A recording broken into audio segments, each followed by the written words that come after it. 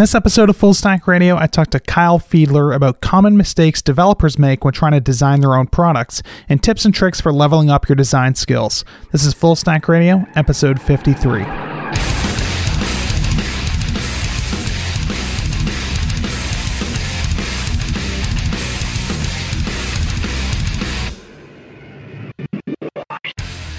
Hey everyone, welcome to another episode of the Full Stack Radio podcast. I'm your host, Adam, and today I am here with Kyle Fiedler, who is a designer at Thoughtbot. How's it going, Kyle?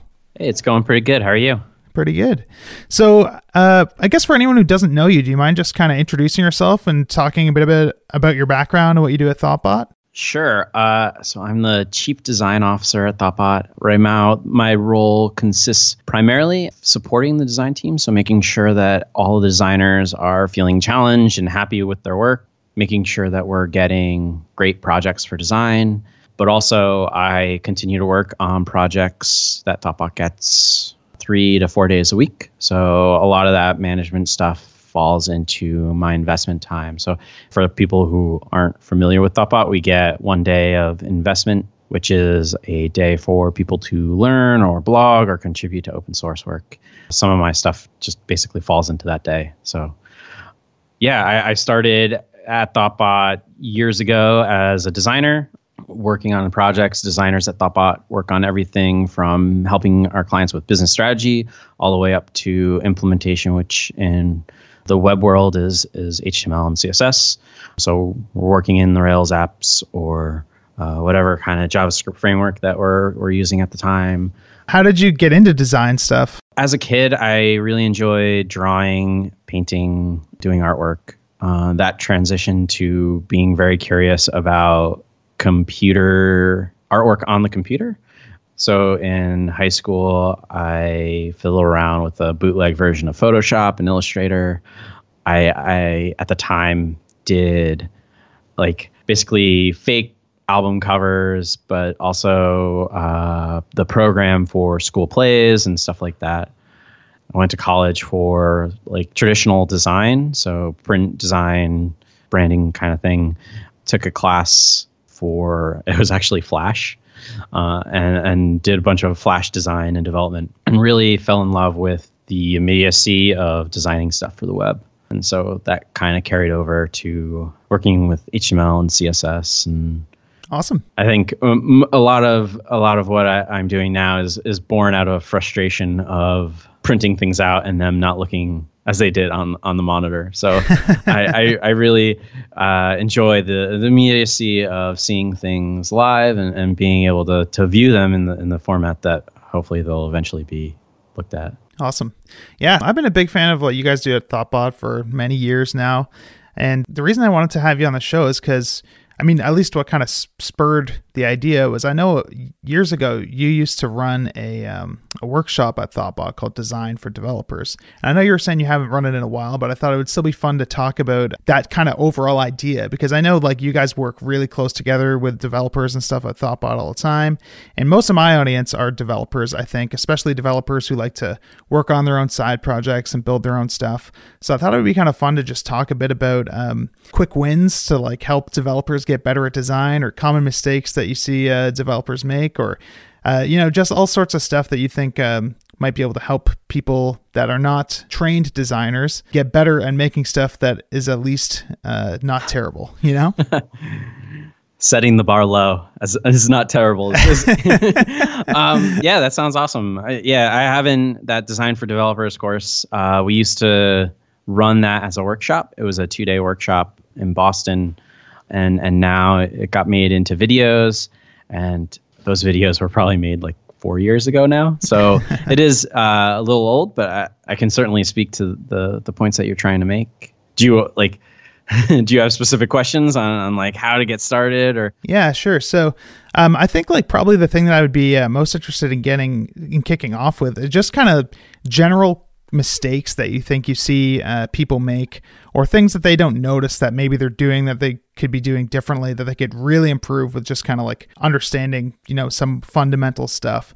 So when you see something that maybe like a developer has put together on their own that they think looks horrible, but they can't figure out why it looks horrible, what are the sorts of things that you notice that you think people could use to improve kind of their attempts at design work. Yeah, I think the hardest thing or the most challenging for developers is spacing. So having good white space and active white space and being able to space things out and lay things out properly. The cheat that I tell people in the workshop is basically use a scale and base it off of your base font size. So usually I'll start something off at 16, basically 1em, which is 16 pixels. Yeah. And if you just use ems, there's already a scale built in. So just following that and either using like 1.5 scale, so just bump everything up by 0.5 em, 8 pixels. And so that scale kind of gives you a rough outline of, and if you stick to that, everything should have a relationship, basically. Yeah, that makes sense. Yeah, I think that's actually something that I noticed really helped for me too, is trying to kind of, I mean, I've always thought of it as kind of like limiting my choices in terms of like how I can position things on the screen.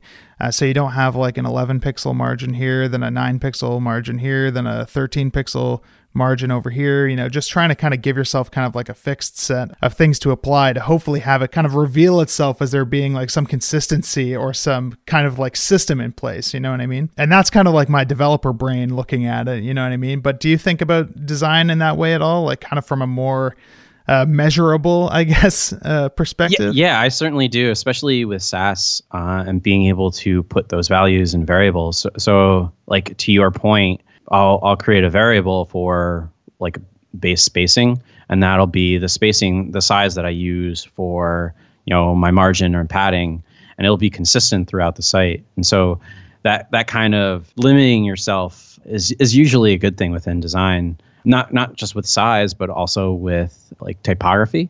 So limiting the number of typefaces that you use. I usually tell people to stick with 1 or 2. If you're new to design, it's a lot easier to design with 2 typefaces than it is to design with 3 or 4. And making sure having that simple rule, but also the 2 typefaces, making sure that it's the easy thing to do is having one be a serif and one be a sans serif, so that there's contrast between the 2. Mm-hmm. But sticking to that, and again, kind of going back to the size and space rule. So if you have your spacing as 1em, having your type be off that same scale. So using the same sizing that you do for your spacing for your type, you then have more of a relationship between the things, and you're also limiting the amount of numbers that you have to keep in your head, yeah. I guess.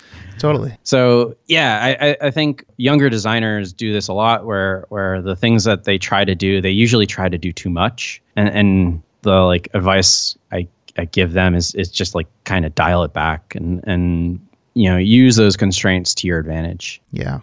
Yeah, that makes sense. Hey, you talking about like the 2 typefaces thing. I think typography is obviously an art form and something that developers struggle with a lot, that I know I've struggled with a lot.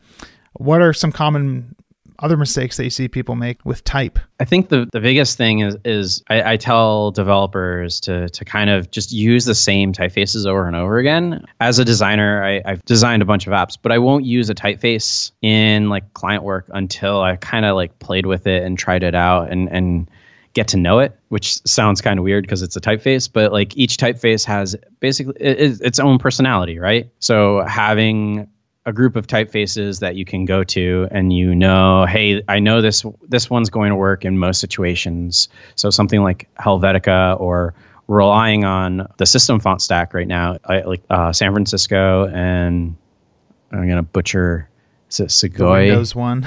Yeah.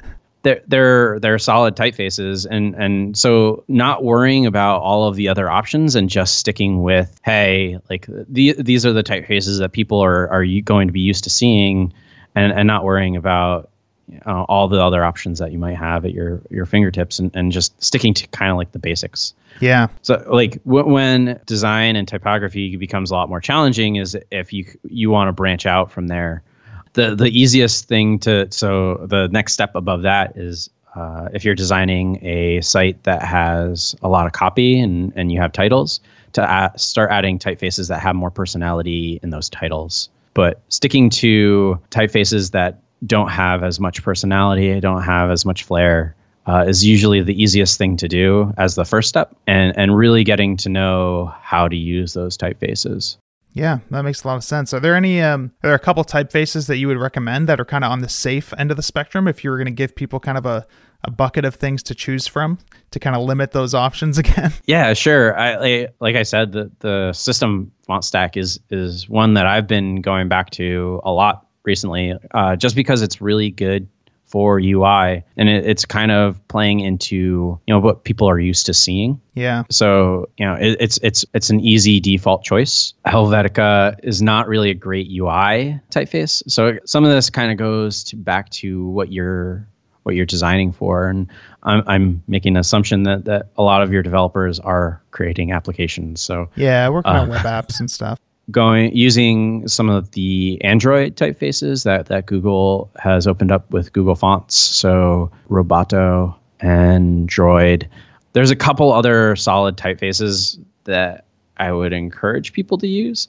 Generally, I usually tell developers to kind of stay away from Google Fonts, just because it's unlike open source. The free fonts are usually the ones that people are trying to learn how to design typefaces. And so some of them on there are really high quality, but some of them are not. So it's really hit or miss. Yeah, you mentioned like the system font stack stuff. That's actually been something that's been like really something I've been leaning on a lot lately, because it eliminates like a whole other class of problems, which is like worrying about web font performance and your flash of unstyled text and all this stuff that happens. And you just get, everything's just like really, really, really fast. And it feels super safe in the sense that like, this is what the operating system looks like. So I shouldn't really have to like, worry, are people going to think I made a bad font choice or something? You know what I mean? It's like probably the safest option that you could possibly choose. Yeah, it certainly is. And yeah, it's a nice default to kind of go back to. I've especially liked the speed of it. Like you said, there's no flash. There's no, you don't have to download the type. I've designed for both web and for iOS, and using San Francisco for both has been nice the last year-ish. How long is? I guess 2 years. Yeah, something like that. Sounds about right. I pulled up Google Fonts. The two that I'm thinking of are Open Sans and Source Sans. Mm-hmm. Usually the trick that I tell people is if you look at a typeface and it has many weights, so a light, a regular, a medium, a semi-bold, a bold, an extra bold, that's usually an indication that someone spent a lot of time and care designing the typeface. But it also gives you a range to work with. So one of the things with type is that working with contrast is usually pretty good. So having a contrast in both weight and size and color, making sure that you're building a hierarchy based on those kind of components. Yeah, it's interesting actually that you bring up the font weight stuff, because I definitely look for that with fonts. Like I always want to be sure that I'm not picking something that puts me into a corner where I'm going to run into a situation where I feel like I don't have a good font weight for whatever I'm trying to do. But I find it puts me into another problem once in a while, which is like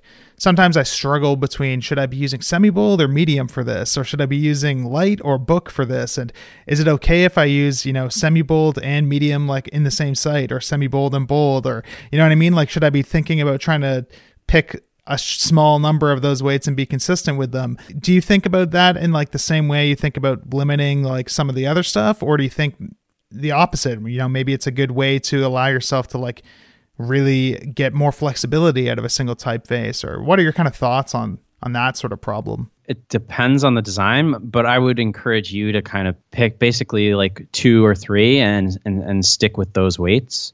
Again, going back to it's easier to kind of design with those constraints, saying instead of using semi-bold and bold, I'm just going to use the bold weight, or some typefaces. Actually, San Francisco has a regular and a medium, and the weight difference is very subtle. So being able to design with those subtleties sometimes is complicated. So removing some of that complication will make designing a lot easier. It also, for the web, it'll make the page weight a lot lighter. So thinking in terms of, instead of downloading like 4 or 5 different font files, they only have to download 2 or 3. Yeah, makes sense. Whenever you're dealing with external typefaces, you should always be considering the weight of those files. Yeah, for sure. If someone did want to use like third party like web fonts and stuff, do you have like a particular foundry that you like out of kind of all the ones that are competing out there? Not specifically. No, I kind of go based on what the problem is for the project and what the style is that I'm trying to get. Yeah, we have our company Typekit account, which is multiple foundries all lumped into one, which is a nice kind of step up from Google Fonts. I know we're using Kiln Foundry on the Thoughtbot site right now. We're using a typeface called Calibre. But I don't generally have like a go-to or favorite foundry. Cool. So I guess like another thing that I've noticed with like typography, or at least like something that was a real game changer for me in terms of making my stuff I think look better, was getting an understanding of the appropriate line lengths, which is I think an easy thing for developers not to realize that they're messing up or not notice that like, oh, that's why this looks bad. I'd be curious to kind of just get some of your thoughts on like choosing good line lengths and kind of what that means in terms of design. Yeah, line lengths and line height are sometimes things that I see developers kind of messing with or not messing with, and sometimes it leads to super long line lengths. Again, it kind of line lengths are really important for long bodies of text. So we're kind of going back to what it is you're designing for. But I think the rule in print was 60 to 80 characters. I think online they've done some research that it can be longer. But the thinking there is that for your eye to jump from the end of one end of the text for it easily to jump to the next line. So the longer that you make those lines, the harder it is for someone to kind of jump from line to line. The same thing goes for the line height. So if you have too tight of a line height, and I don't know if should I be explaining some of these? The line length is the length of basically how long your one line of your paragraph will run. And then line height is the space from on the web, it includes the text, but basically the space in between each line of text. So it's like having too tight of a line height can cause readers to have issues jumping from line to line, but also having too much space also will cause that issue. So the end goal is to have people to be able to read the content of your app or site. So making sure that the text is set in a reasonable amount of space. And the best way to kind of do that is to kind of like step away for a little bit and then come back and read, actually like spend the time to read through. And if you're having issues jumping from line to line, it starts to raise some red flags. Yeah, that makes a lot of sense. I've also heard, I guess, that like there's a relationship between line length and line height, and that like the shorter your lines are, the tighter you can keep your line spacing, but the longer they are, the taller you need to make your line height. Yep, exactly. Yeah. It also, from a design standpoint, both of those affect the design because it affects how much weight that the paragraph has on the page. So the closer your line height is, the darker the paragraph actually feels. That makes sense. As opposed to the bigger your spacing is. Yeah, I hadn't thought about that. It's kind of like if you were just like to look at it and blur your eyes, like what that kind of block would look like, right? Yeah, exactly. Yeah. I haven't done this in a while, but I used to step back from my computer or just roll my chair back just to kind of get a glimpse of like what it looks like from far away. Yeah, that makes sense. So you can kind of see like, is there like a discernible structure to this thing that like I can still see from a distance, or does it just kind of look like one big sloppy mess of stuff? Yeah, doing that certainly helps with the balance of that you have on the page. So that's why I kind of pointed that out. So if the paragraph's heavier on the page, that means that you need to be seeing how that affects the rest of the elements and how that affects the balance. Cool. Just wanted to take a quick break to thank one of this week's sponsors, and that is Rollbar. So here's what Paul, the founder of CircleCI, had to say about one of their favorite features of Rollbar and how it helps them keep things running at CircleCI. Before we used Rollbar, we used a different error tracking service, and we were shopping for a new one. And so we did the tour and looked at Rollbar and all of its competitors, and it was really the feature set of Rollbar that was super impressive and that made us go there. In particular, the people tracking, I think, is really it's not just a great feature, but it also kind of speaks our language. Because we're very focused on making sure that customers are happy, and we want to make sure that we have like an individual understanding of what happens to each customer. So the fact that we're able to click on, this customer is experiencing a lot of bugs, and to be able to follow the progression of bugs that they've been experiencing is very important. If we get an email from a customer and the customer says, your website keeps glitching on me, and being able to go to Rollbar and to say, okay, this individual customer, this is how they're experiencing the site. Because otherwise you have to give like an overall state of things, and overall things are looking good, because if they weren't, we'd be dealing with it. So I've been using Rollbar a lot lately on my SaaS app, Nitpick CI, and loving it. If you want to check it out, you can head over to rollbar.com/fullstackradio, and you can use their Bootstrap plan for free for 90 days. So check that out, and thanks again to Rollbar for sponsoring Full Stack Radio. Another topic that I think developers really, really, really struggle with, and this is one of the hardest ones for me, is color. Especially even just like choosing colors. It's one of those things where like if you give me like a palette to choose from that's got a very limited number, I can probably do okay. But when you just give me like a color wheel, it's like game over. I have no idea how to pick an orange that is a good orange or a blue that is a good blue. Do you have any tips or suggestions at all on like improving your ability to kind of work with color and choose colors?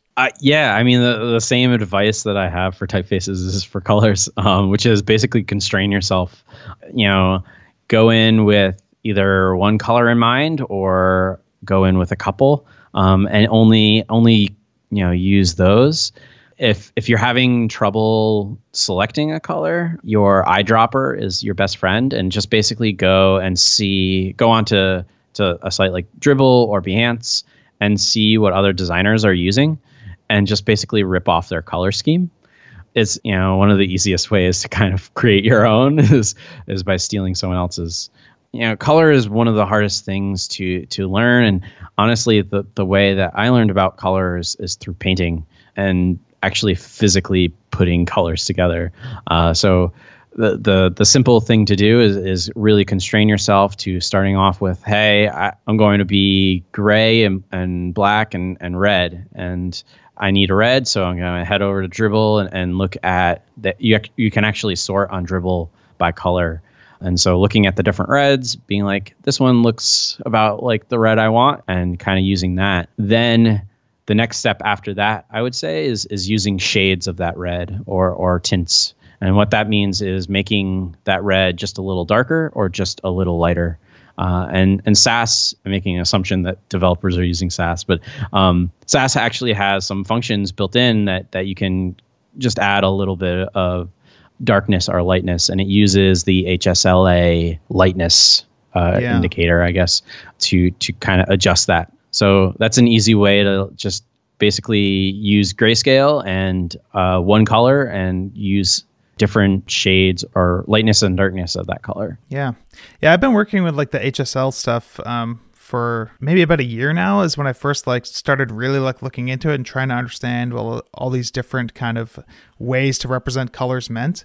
And everyone uses like hex by default, right? Like that's what everyone's used to seeing in CSS or whatever.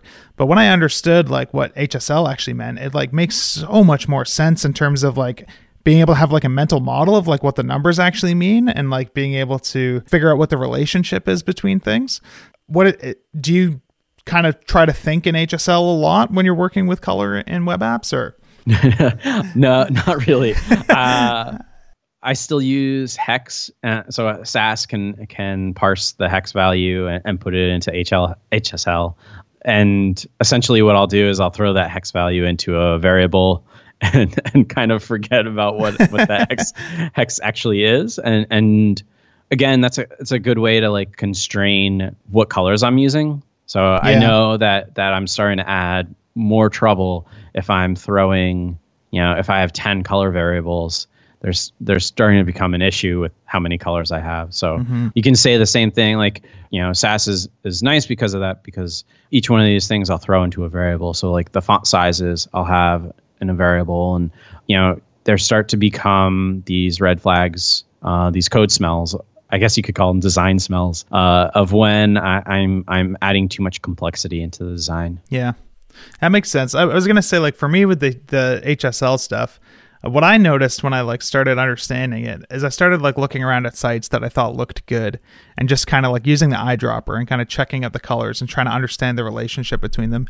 And I think like what I noticed is that even if it was maybe like by accident, like almost all these sites that looked really good, whenever they had multiple shades of blue or multiple shades of red or whatever, like the hue was always like only off by like 1 or 2 or 3 points at any given time. You know what I mean?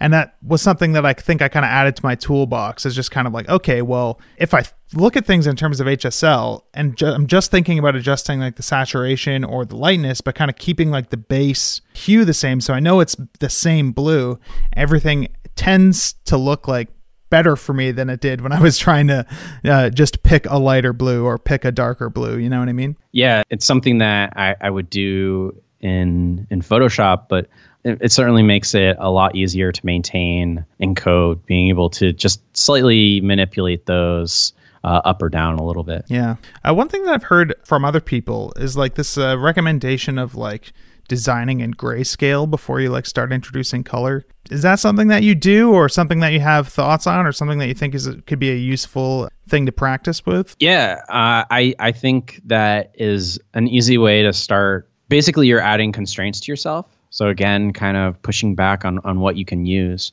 And it's something that in the workshop that I did concretely, like color is the last thing that I teach in the workshop. And that's on purpose, because if you're focusing in on everything else, so the typography, the hierarchy, your grid, and your layout and the spacing that you have, if you got all of those, then the color is kind of the icing on the cake. So when people are learning, not having to think about color, not dealing with all of the variations of color, tends to be a lot easier. I don't always do it. Think of that while I'm designing.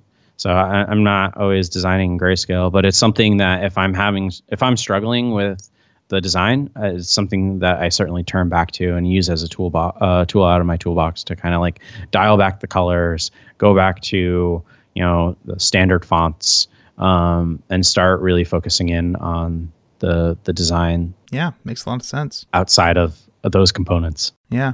Another thing that I've kind of noticed and kind of seen people talk about a little bit more now, or at least I started to find stuff on it more now, is not using like straight up black basically for anything. Like I've never seen like someone use black text on a site and have it actually look good. And I noticed that basically anything that looks good, they're always using like some variant of gray, or even when like a site is using like a dark gray, it's very, very rarely actually like a real gray. Like if you look at like a gray on Facebook is actually still blue. You know what I mean? Is that something that you take into consideration or have noticed or think about? Yeah. So the reasoning behind that is because there isn't actual true black in the world. Like you can't actually see true black. So adding in true black onto our interfaces make them seem more fake. This is like a trick that I learned with painting is don't ever buy a tube of black paint if you're doing artwork, or, well, I guess doing any kind of like landscape or portraiture or realistic life painting, just because you won't ever see black, and it just kind of muddies up all the other colors. So adding in the hint of blue or a hint of another color into your gray makes it a little more personable, a little more human. Yeah, it's a nice touch. That's not to say that you shouldn't never use black, or you should never like add a straight gray, but it's certainly something that I always usually take into consideration. Yeah. A tip that I heard that I thought was kind of interesting was to kind of like pay attention to like shadows in the real world. and kind of you look at a shadow and you kind of just think of it as being like a black or gray overlay on something, you know what I mean? But if you just look at it really objectively and kind of like think like, what is that actual color that I'm seeing on my desk where that shadow is? And you start to notice that like, well, these things aren't gray at all, or they aren't black at all. You know, maybe that shadow still is yellow or whatever if it's on like a yellow object, but because of like the context around it, it seems not the same. It's almost like it's playing like a trick on you, and then you try and apply like what you think you're seeing, and it doesn't look right because you're not doing it the same way that it's actually happening in the real world. You know what I mean? Yeah, that's certainly like yellow is a really good example of that, because if you put any kind of black drop shadow or shadow on yellow, it looks really awful. So usually when you see a shadow on yellow, it's a shade of brown or tan. It's basically a darker yellow. And so that's where that manipulation with SAS comes in really handy, is like just throwing in that darken on that yellow to kind of build in some levels of 3D-ness, I guess, reality. The other trick to that is also making sure that if you are doing that kind of thing, to make sure all your shadows and gradients are going in the same direction. Because if you notice, usually there's one main source of light wherever you are. And so having that one main source of light, you see shadows and gradients in all one direction. And if you kind of go against that in your interface, you're kind of going against what everyone's used to seeing in the human brain. And so it kind of confuses people. Yeah, totally. That makes sense. What are kind of your thoughts, I guess, on the whole, I think we're kind of finding like a nice balance these days, but there was like a stark kind of like skeuomorphic thing going on for a while. And then everyone went real flat. And then you kind of see what like Stripe is doing, which is like more of like an in-between sort of thing. I don't know. I'd just be interested in getting your thoughts on kind of like what you think works best on the web. My answer is kind of boring. It depends. It depends on who you're designing for and what you're designing. And I think all of those things should be taken into consideration before you kind of decide on a style. So I wouldn't be prescriptive and say you should always kind of go with a flat, or you should always go with like a material design, because I'd probably be wrong a lot. So yeah, I mean, judge, who you're designing for, what problems you're trying to design for, and the style that you're going for.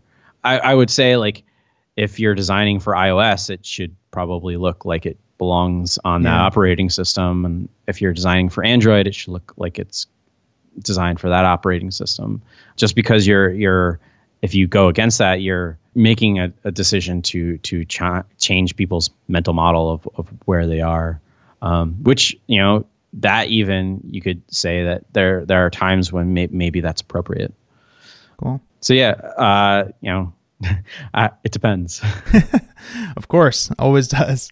Something that I think is maybe like an interesting kind of example to talk about, as far as something I know that I've done and seen other developers do, is a lot of time you might just like reach for like a framework like Bootstrap or something, right? And you're building something, and maybe you have some buttons on the screen and they have to do different things, and everyone just kind of instinctively just like looks to see, well, like, okay, well, what are all these like different buttons that like Bootstrap offers? Like, well, I'm going to make this button green, and this one's a different action, so it's going to be red, and this one's a different action, so it'll be the light blue button. And you end up with these like really colorful kind of interfaces where like everything is like really competing for attention, where you're just making the colors different because you think like, well, that'll kind of communicate that they do different things or whatever, but it never ends up looking good. So it's not necessarily so much a color question, I guess, as it is like thinking about like interface design in general. But is that like the sort of thing that you notice people doing, or what are the sorts of things that they could think about doing instead? Yeah, I have, especially with Bootstrap, because I feel like it's really easy, I guess, to do it. I have seen that a lot. I think there it just gets away from the primary goal of what the design and the app should do. So it's kind of telling you that either you're building too many features or you're putting too many features in front of the user that they don't necessarily need to see all at once. Kind of going back to the workshop, one of the things that I ask people to do before they even start designing, and this is something that we'll do in our design sprints, is really get an understanding of what the problem is you're trying to solve. Everything we've talked up to now it has been, focused around visual design. Design encompasses a lot more than that. So thinking about the experience that you want your users to have and what kind of experience that is, there's certainly like different types. Like MailChimp is a good example of something that's a lot more fun, whereas like you don't want your banking website or web app to be fun necessarily. So thinking about the user's state of mind and then going back to the problems that you're trying to solve. And we're fans of jobs to be done at Thoughtbot. So thinking in terms of what you're competing against for your jobs and what the primary job is. So, back to your example of there are too many buttons, I would say, what is the primary job that you're trying to solve for this app, for this screen? And that then is the button that should be having all the focus. Yeah. And either removing or dialing back the other buttons that aren't necessarily as important. I think like a common example that I see people do all the time is they create like table layouts. And maybe in this table layout, maybe one of the things that you can do with an item in this table is like remove it, right? Like delete it. And everyone's instinct is to put this big red delete button in the on that row, even if it's like really just a tangential thing like on that page and not really like the primary purpose of coming to that page. Yeah, that is especially with like CRUD apps. It's really it's something that I see a lot too. Is most of the time you're not going to want to delete something. And so putting that somewhere where it's a lot harder to do is usually a good thing because A, it's out of the user's way, and B, that way like they don't have to dive in and accidentally hit delete button that's big and red. And so I usually for our Rails apps I'll put that delete button, I'll hide it on the edit screen towards the bottom. And the same can be said with like a cancel button. Typically people know that they can just hit the back or just not hit save instead of hitting cancel. But again, the both of those are decisions that kind of depend on what the goal is. Yeah. There could be a case where deleting multiple things at once is a primary action. In that case, it's probably important to keep that there in the table. Sure. Yeah.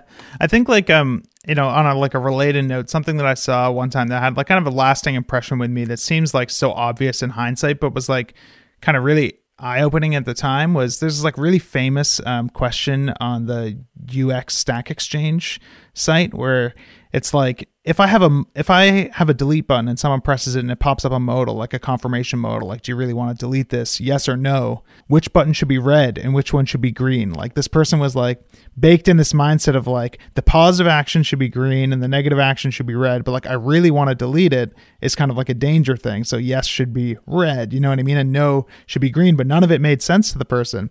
And their question was which one should be red and which one should be green, but like the best answer was like, well, the yes, delete this should be red. And the other one, the cancel button, which is not no, it's cancel, should be like a gray or something. You know what I mean? Like just like a totally different way of like presenting the same information, like totally outside of what the person had in their head as like, well, one of them has to be this color and one of them has to be that color because success and danger or whatever. And it just kind of like really was a good example to me of like, oh, maybe there's like different ways to actually think about like presenting this stuff where you can kind of throw away these preconceptions, or I don't know. It just was interesting. So I don't know if you stumbled across that, but I thought it's kind of an interesting example, I think. Yeah, that's a really good example. My initial reaction is like, why does one have to be red and one have to be green? Like, doesn't necessarily, but that the solution you gave is essentially what I was kind of talking about, which is like, hopefully if they've already clicked on the delete button, the primary action there is, and the motivation is to delete the thing. They're only sometimes going to hit that by accident. So making that the button and then putting the cancel as a secondary button below it or wherever it is, it then creates some sort of hierarchy and focus of like, yes, this is the flow that I really want you to follow, but gives them the kind of out with the secondary action. Yeah. So making sure that there is that hierarchy and the row of buttons that you talked about earlier that are all different colors just doesn't have that hierarchy and that focus. Yeah.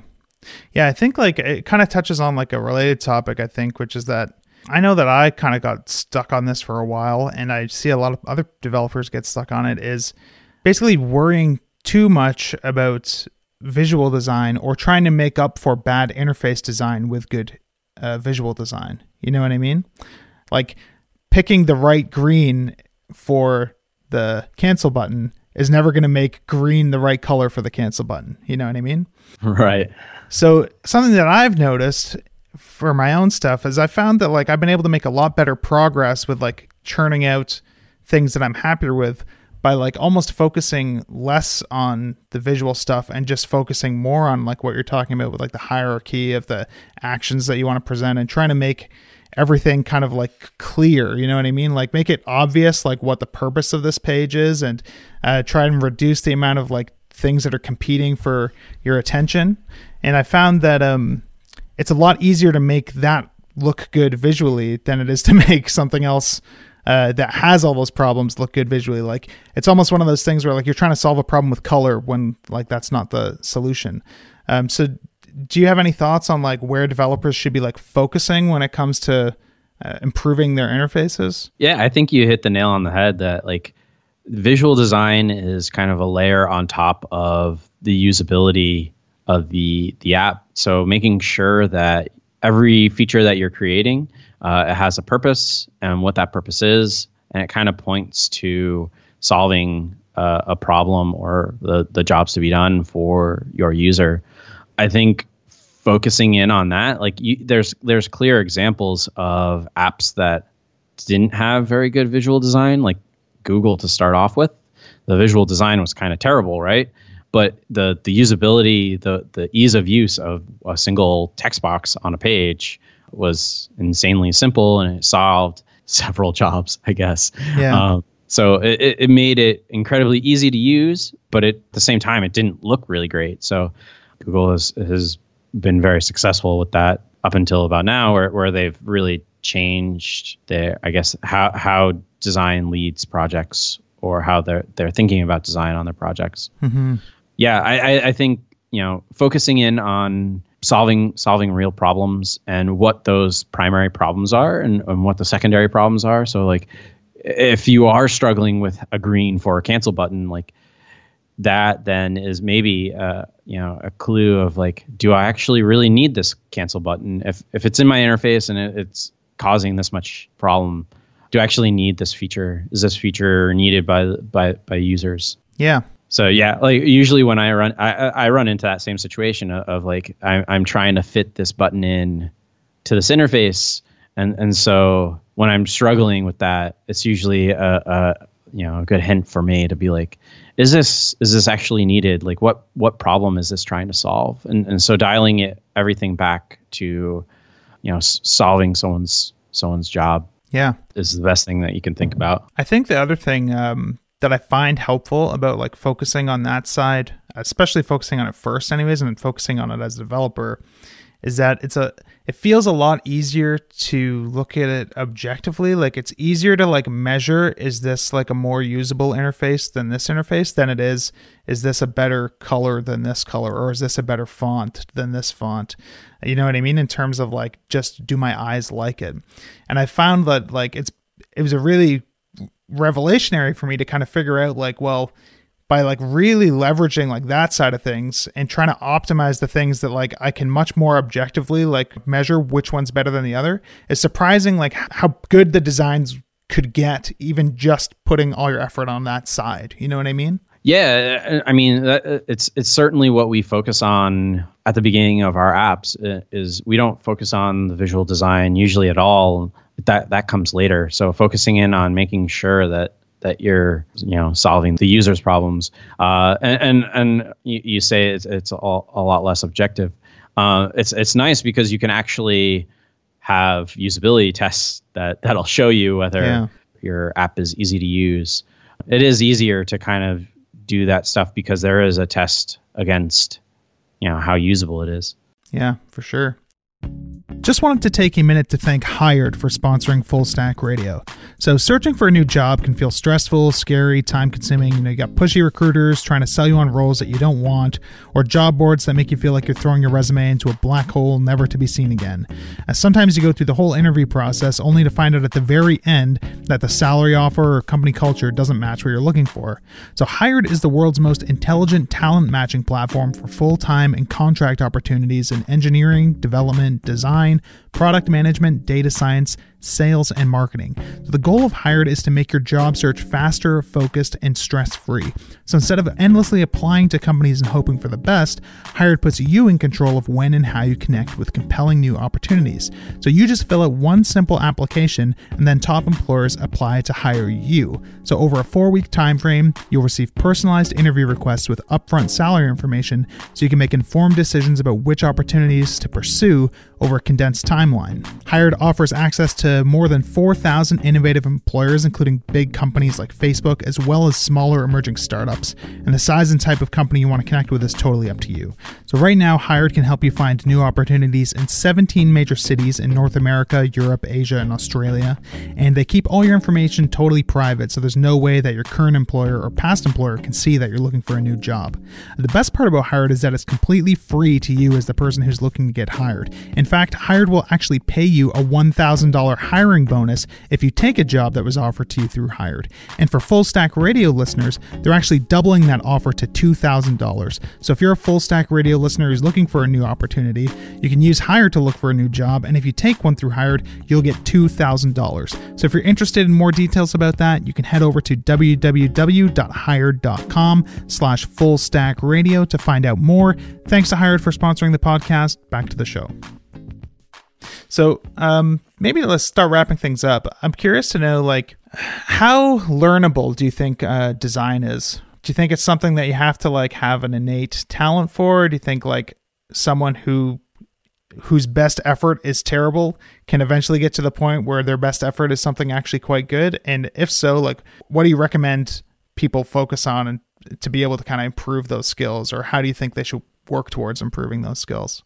So my outlook on almost any kind of new skill is that it's just your drive and your desire to learn them. So I would say that design and programming, like, as long as you have the drive and the passion for doing it, and you're willing to churn out a ton of really bad design until you start to kind of get things where you want them to be, I think that's the main thing that I think people need to have is the time, the desire, the passion to, and I guess the patience to kind of do a lot of bad design before they get to doing good design. And I think all of the designers that I know, you start out not doing really great design, but over time you kind of just keep on getting better and better and better.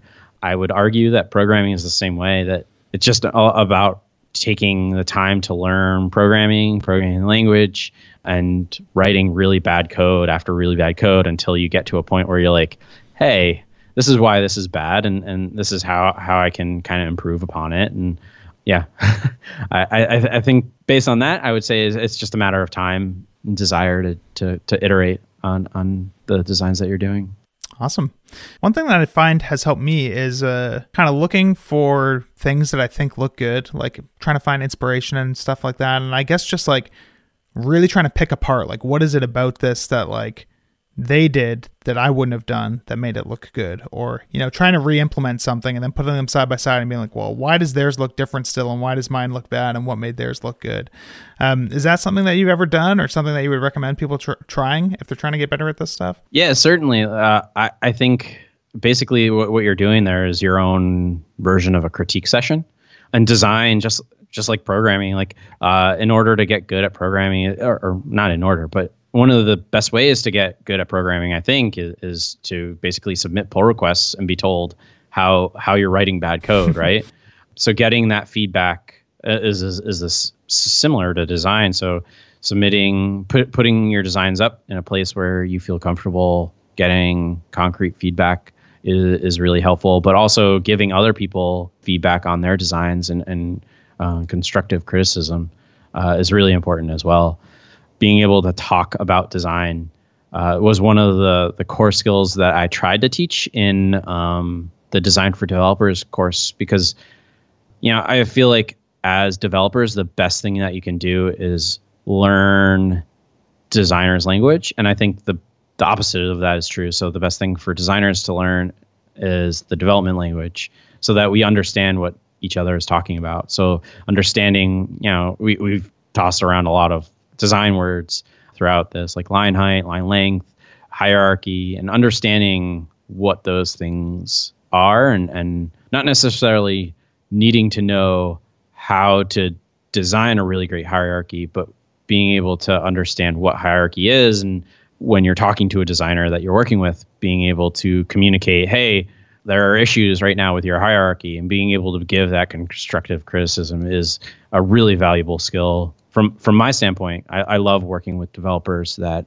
can be able to voice their opinions in a concrete manner.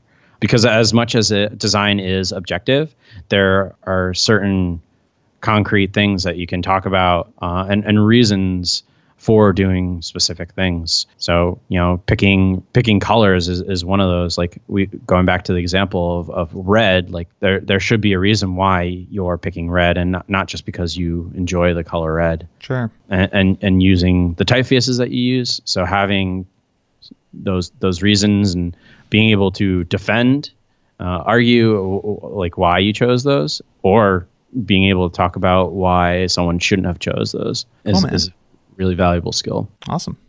Well, maybe that's a good note to wrap up on. Is there anything else that you wanted to share or leave people with on this topic? I don't think so.